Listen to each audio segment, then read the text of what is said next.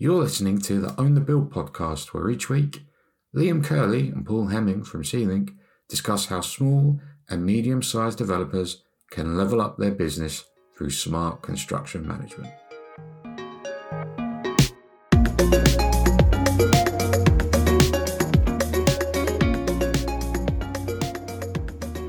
I want to talk about subcontract. You ever heard anyone say this, Paul? I want to talk about subcontract tendering and procurement. Ever heard anyone utter those words? My first ever boss would have probably said something like that, but he might be the only person ever. Do you still keep in touch with him? I don't. I fear that he is very old now, because he was almost 70 odd when I was 18. So he will be in. He will be old now. Let's just put it like that, shall we? Right. This is an unexpected turn, isn't it? Yeah. Might not be worth dwelling on that too much. He was great, but he's old now. Let's move on. Let's move this along. Yeah.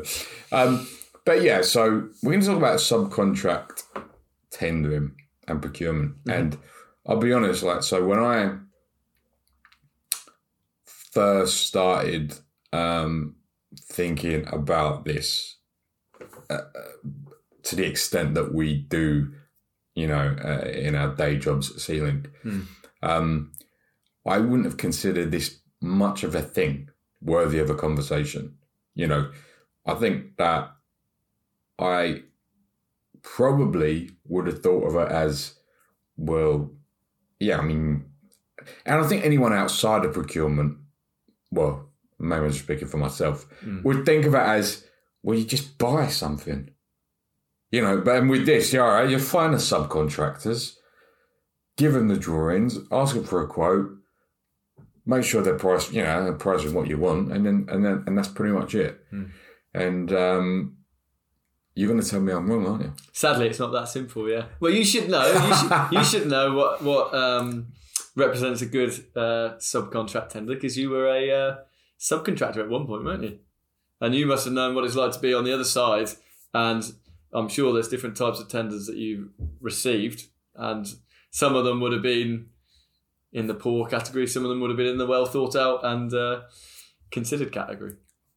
Yeah, I think so. But I think I certainly, when I was sitting on the subcontractor side, I think of the subcontractor perspective as being challenging, because I've always sat on the side of marketing or sales. So I've always sat in the seat from trying to sell something, and I think that's hard. And naturally, I think buying is easy, because I perceive it from where I'm sat as you've got a lot of the power from the procurement side. Yeah. And I don't think that's accurate now, but that is how I felt, and I suspect I wasn't the only person that felt that way. Yeah. And obviously you've not felt that way recently, if ever. Yeah. So tell me from 5 years ago or whatever, why there's more to it than just buying stuff. Well, obviously, if you're talking to any procurement professional or anyone who does procurement, no matter what the sector, it's never as simple as you just buying. There's loads of things that you need to consider, isn't there? There's terms and conditions, there's quality, there's timing, there's obviously the price that is driving everything. Having done hundreds of millions of pounds of procurement of construction works in my career, and then subsequently with C-Link, you start to see how the industry generally procures. It does seem like there is a wide spectrum of quality in terms of what people think is appropriate for subcontract tendering, and then what people actually are delivering in some cases. So it's really important, in my humble opinion, that people who are doing subcontract procurement kind of look at it as, you get out of it what you put in. Often we see people send out tenders in a way which is fragmented, so the information isn't all in standardized format. They send it on one day to someone, another to someone else, and then bemoan the fact that when they receive prices from subcontractors, one subcontractor is priced for apples and one subcontractor is priced for pears, and effectively think that is the poor form of the subcontractor, as opposed to actually thinking about how you do the procurement yourself, and the responses are a reflection of the information that you're sharing. So I always think that subcontract procurement is all about, you know more about the job than the person who is receiving the information. So it's your job in delivering a good tender document is basically giving them as much information as you possibly can, allowing them to understand that information simply, making it simple to analyse for them, and allowing them to price it in a way that means that you're not comparing apples and pears, you're comparing apples with apples. And yeah, too often I think that people expect procurement to be simple, but aren't willing to quite put in the legwork at the front end. And yeah. What people? I don't mean specifically what people, but what do you mean by people? No individuals or companies specifically. I just think that would you say that do you mean non-procurement professionals? Well, I would class quantity surveyors as procurement professionals, and I've seen plenty of quantity surveyors subcontract tenders and thought that isn't going to get you the responses that you want.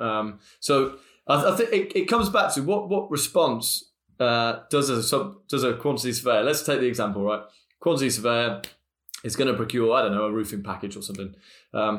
What do they want to be able to do at the end of it? What's their objective? Their objective is to have 4 or 5 interested, suitable companies return them tenders that are comparable and that can be compared. And if they do that, they can probably get a pretty good angle on market value. They can probably competitively tender it.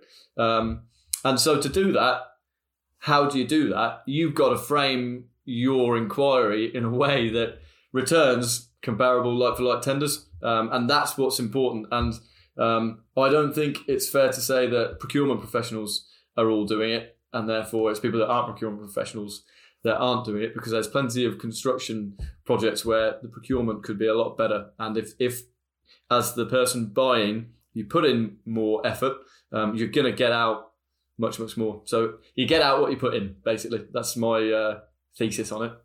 Yeah. Why do you think procurement or some procurement professionals aren't getting it right? Number of reasons. Time is difficult.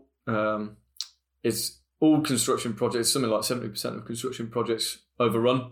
That's largely because it's mission impossible from day one. So almost all construction professionals, so QSs, PMs, whoever they are, they're almost always working on a project where they've got a gun to their head in terms of time. So you can't always do absolutely the right thing. I think it's just a culture as well, where because in construction, you're not always working with the same people. In fact, almost every project renders that you work with different people. And that's one of the main problems with construction, isn't it? That you have a project team, you learn a load of stuff together, and then it disperses and you never see them again, or you see half of them. So I also think the fact that you're not working with the same people constantly and keeping up to the same expectations with them probably also means that it brings down the bar a little bit. You think I'll send this out to a load of people. I'm not going to necessarily speak to them again. Let's see what happens, see what comes back. And cheapest wins sometimes is the attitude. And I think you can get away with it in construction. Procurement is such a mess that all projects have challenges with it. So I think you can generally get away with it as a QS or a project manager, not always doing the absolutely best thing for the project. Okay, so broadly speaking,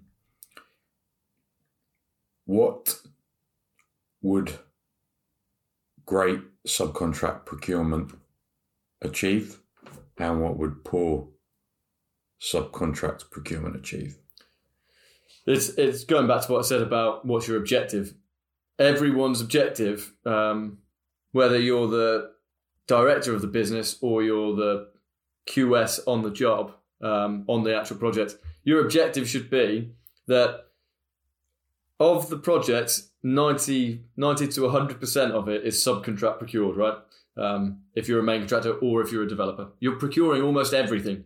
So in an ideal world, you'd have this big long list of procurement, your big long procurement schedule with all the different trades covered from groundworks through to cleaning or whatever at the end. And you would have your budget, and then against each package, you would procure it on time and on budget. So your objective is to hit your budget and to hit your program. So good subcontract procurement is competitively tendering every package, because that gives you the best chance to meet your requirements of budget and time. And if you do that, you can save a lot of money and a lot of time in doing it. It's easier said than done, and there's certain steps that I would advocate to carry out throughout the process of subcontract procurement and procuring a single package. But yeah, your objective at the start of procuring any package is to save time and to save money, or just to hit your budget. It's not about cutting corners and cutting costs necessarily. Cheapest isn't always best, but you want to get best value for money, yeah. So good subcontract, broadly speaking, good subcontract procurement delivers the project on time and on budget, or maybe slightly better than budget. Mm-hmm. Poor subcontract procurement leads to delayed delivery and paying over the budget. Yeah. That's very broad, I understand, but essentially that's what we're getting at. Very, very broadly, I mean, procurement, they talk about procurement, I'm going to sound stupid here, but they talk about procurement, I remember this when I was studying, as like a triangle, and you have to, you're always balancing one of the three axes, if you like, because you have quality, time, and cost, right? So you can't necessarily get all three unless you've got the biggest budget and the biggest program. So you're always managing the expectation of those three different points. So really, good procurement is ensuring that you get the best quality with the time and money that you've got on the job. Okay. Did I sound stupid there? The procurement triangle. I'm going to have to look that up afterwards. It's definitely not called the procurement triangle. But it's not called the procurement triangle. I mean, that concept of that triangle of the cost, time, and what is it? Cost, time, and cost, time, and quality. Quality. I think that's used broadly beyond subcontract procurement. Maybe. But it works in subcontract procurement. We're gonna trademark that. The procurement triangle. Okay, so let's break it down then. What does the structure? What is the structure of great subcontract procurement? Yeah. So I would break it down into 4 or 5 steps. So step 1 would be making sure that you've got 5 people to competitively tender with. So kind of doing your pre-qualification due diligence, however that is. So let's again say, I don't know, you could pick a package, and from that you would want to identify subcontractors that are suitable, interested, and willing to tender. So as well as like trying to find contractors who are suited, you want to make sure that they've got the necessary skill, experience for your project. So, for example, a company that regularly builds, 2-story load-bearing masonry houses may not be an appropriate choice for a concrete reinforced concrete frame project or for a timber frame project. So it's all about trying to find the right companies for the right projects. But what you would want to do is you would want to go out to the market with your package, understand the budget, try and connect with contractors who are suitable, try and connect with enough of them. I would always say that you want to have a minimum of 4 or 5 prices that you're analysing, reviewing, and able to take forward to the next step of discussion and negotiation, basically. That would be step 1. And it's a boring step. And that is to say that steps things 2, can 3, only get better, is just what you're saying. Things can only get better, but when I tell you that my next step is going to be a bill of quantities, that is where that's where people are going to realise that it's not that interesting. But yeah, I mean, just to recap, when you're connecting with the contractors, it's all about, have they got the capacity? Are they suitable for your project? Do you need to get references for them? And are they interested in pricing? And are they actually going to return a price for you? And if they are, fantastic. Let's price with them, basically. But yeah, so bill of quantities, and I guess bill of quantities is this is a very QS thing to say, but it's always a topic of debate. Bills of quantities are. So yeah, that is. Pub. Yeah, that's, and they call quantity surveyors. Some people call them bean counters, and I just don't understand that. Yeah, it doesn't make any sense because we're really good guys generally. So bills of quantity, I think everyone listening will know what they are. The question being, do you include one or do you not include one within your tender document? Now, I speak to loads of quantity surveyors, commercial managers, whoever they are, developers, main contractors, who tell me, I don't want to include a bill of quantities or a pricing document. I'll let the subcontractor price and see what comes back. Now, there is a couple of reasons to do that. I don't really agree with them, but the reasons to do that would be you haven't done a bill of quantities and it takes time and effort to do it, and you don't want to do that. And that if you do provide a bill of quantities, there is the potential that you might mismeasure something, and then you're going to have a debate about it further down the line, take on some responsibility. I would say that number 1 is you get out of subcontract procurement what you put in. So do the bill of quantities, that solves that issue. And number 2, if you're procuring on the basis of like a lump sum contract, anyway, it doesn't matter if the measure has an issue in it. You're procuring on a lump sum fixed price contract, so it's irrelevant anyway. I don't think that is really a good argument not to provide a bill of quantities. I think the reason why a lot of people don't is because they can't be asked to use a construction phrase maybe. But I am a firm believer that you really should produce a bill of quantities, and if you produce a bill of quantities for a package, you outline exactly what you want to have priced. You produce a document. You insist that those pricing your tender price on the basis of that document.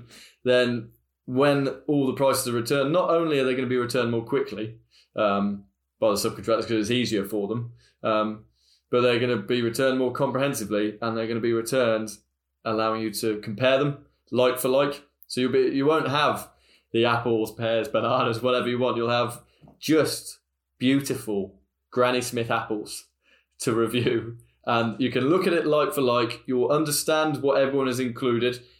What might happen is some subcontractors will say, by the way, in your measures, I didn't see this, but I saw it on the drawings. Are we to include for that? That will actually allow you to make a more comprehensive bid, put everything in there. And so it kind of comes back to your pre-qualification as well. If you're speaking to the right people, you will get good tenders returned regardless. Subcontractors generally prefer to price on their own bill of quantities that's prepared, and I just don't believe that people who argue for not including a bill of quantities really do believe that they're right. I think that they are often under a huge amount of pressure or just not that interested in producing it because it takes a lot of time and effort. But if you do it, the benefits are far-reaching, Liam. You'll never stop reaping the rewards of your bill of quantity. So if you have the BOQ, you get the like-for-like comparisons, which saves you a whole load of time and money and effort.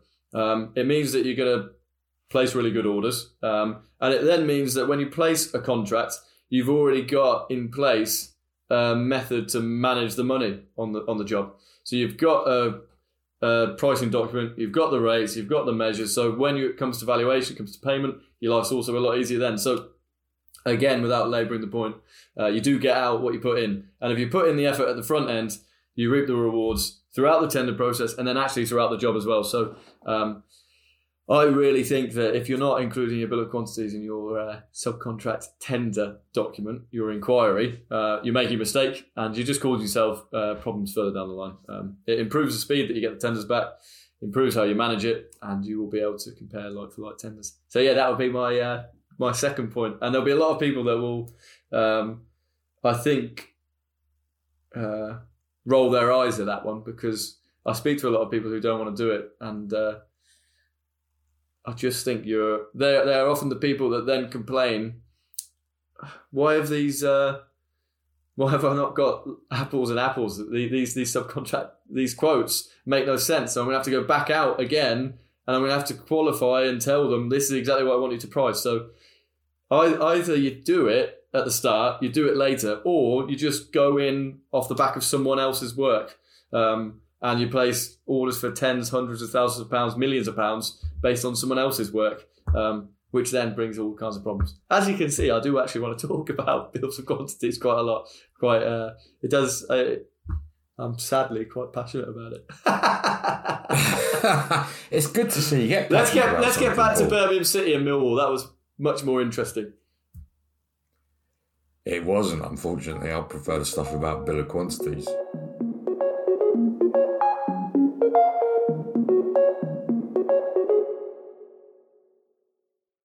I wanted to take a quick break from the show to share a message from our sponsor, C-Link. C-Link is software designed to streamline the process of subcontract procurement. It's a platform that helps SME developers and main contractors stay agile whilst replicating the commercial scale and savvy of large contractors. If you want to save a guaranteed minimum 5% against budget construction costs on your next project, head to www.get.c-link.com/podcast to find out more. If you're driving or working out right now and didn't catch that URL, don't sweat it. We've included the link in the description box for this episode. Now, let's get back to the show.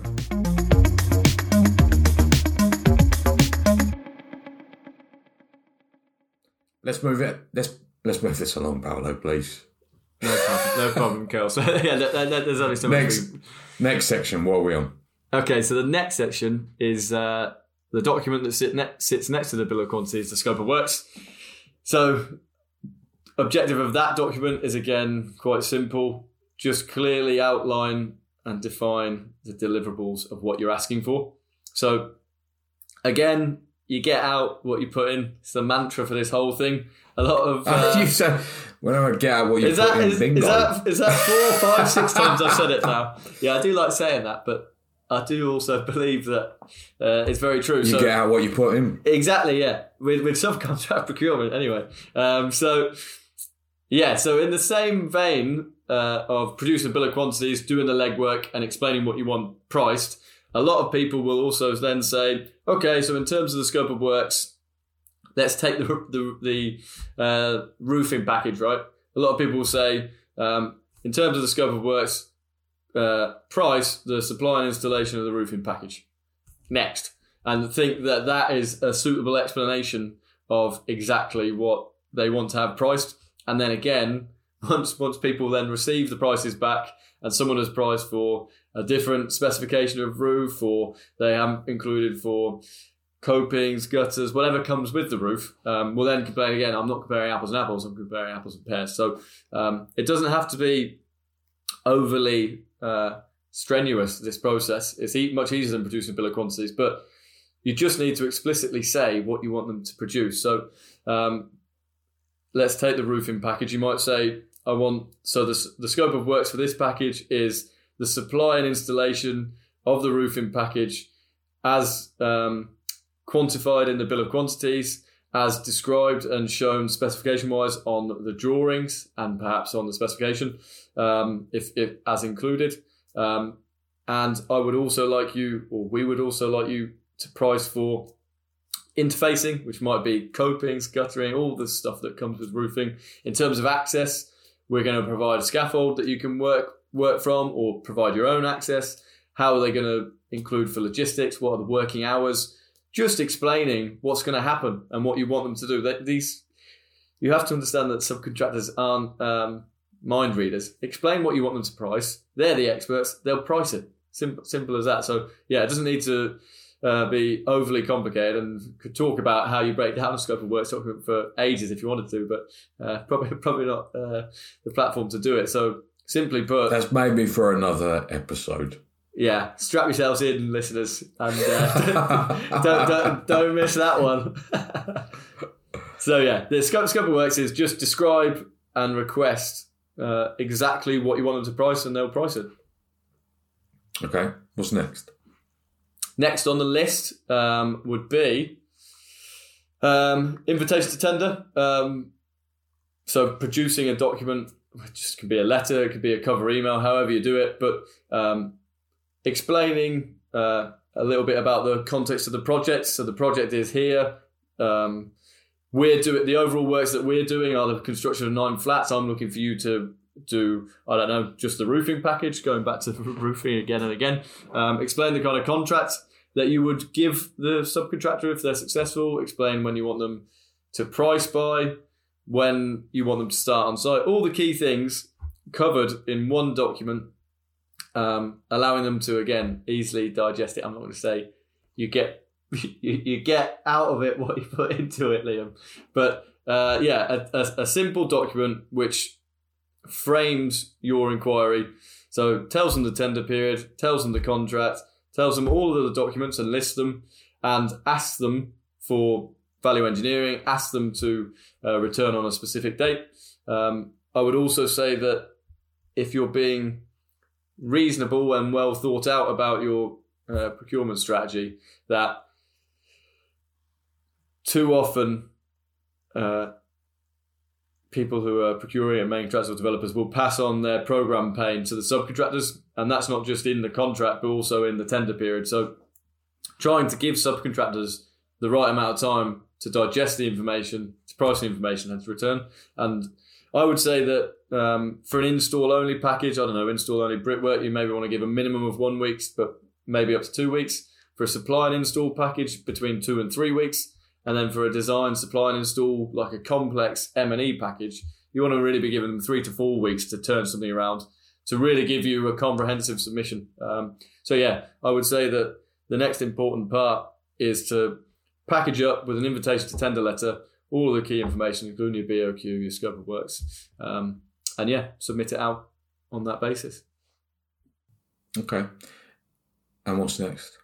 Last but not least is a key bit that a lot of people don't pay attention to, which is following up, building rapport. We talk about this a lot for subcontractors, don't we? That a lot of subcontractors will receive a tender and not communicate back to the person who sent it to them saying, thanks, I've received this tender. I'm working on it. I'll get in touch if I have any queries, which is good practice for the subcontractor on the other side. But likewise, it's really good practice for you as the person buying to follow up the tenders, the inquiries that you've sent out, try and build up a rapport with these people, take a bit of time to explain on the phone the context of the job, to better supplement the information that you've sent in writing. It's always easier to explain it on the phone and to understand it through verbal discussion. So again, it's in giving them as much information and knowledge about the job as possible. If you follow it up, you'll also be able to understand that they're pricing. You'll have that confidence. And it does take a bit of time to do that, but in doing that, you're much more likely to receive the tenders back, much more likely to receive them back completed and in the format you want them, i.e. saying to them, I've done a bill of quantities. I'm going to ignore your price unless you price it on my bill of quantities. So do that, please. So allowing you to then compare apples with apples. That's the objective, really, is getting 5 like-for-like quotes back on every package. So you're getting market value and you're comparing like for like. That's I think that is a case with a lot of things, and particularly project management, which effectively this is falls under project management, is that you're trying to remove areas of friction that might stop you getting what you want, which is delivering on time and budget. And it's easy, you've got to remember, if you're a small developer, you're probably dealing with small subcontractors. And it may be the case that the person that is going to price the package is also running the jobs. And so they may maybe intend to price a job, maybe don't intend to price a job. They've got other things going on. And rightly or wrongly, they've not either looked at your document or they've looked at it, thought it's something they're not interested in, not come back to you on. And you can moan about it, you can complain about it and think, well, they should come back to me. They should have the decency to come back to me. Or you can take the initiative and do what you've said and call them and make it easier for them, because you want to achieve your goals. And if you can remove friction and speak to each subcontractor, and you might uncover a reason why you might uncover certain subcontractors aren't going to price the job and they haven't told you yet. Mm-hmm. You might uncover that they've had problems with it and that they just hadn't told you yet. And so there's just two things, but in making that call, it might mean that you get 30%, 40%, 50% more tenders back on time, which is critical, presumably, for your program management. Yeah, and you might also gain some efficiencies. You might pick up the phone to someone and they say, as well as the brickwork, I do the scaffold, or as well as the dry lining, I can do the plastering and painting. Do you want me to give you a price option on that? Helps you get ahead on those things. Just, you get out what you put in there. You really do, don't you? And, you do, yeah. I don't think we've said it enough, but you do get out. We definitely haven't mentioned it enough. Yeah. I think you've covered it. I think you're all right. There's more to subcontract procurement than a bean counter asking for a quote. And I apologise for ever calling for all counter. SQSs out there. I've got your backs. I'm trying to show that we know what we're doing, and it's not as easy as people like Liam think. So yeah, people like Liam used to think. Yeah, he's a changed man. But he is still a Millwall fan, guys, so don't get too ahead of yourselves. Yeah, I am. I'm a good one, sir. Yeah. All right. Cheers, Paul. All right, mate. Take it easy. Speak to you next week. Take it easy, mate. Cheers. Bye. Bye-bye.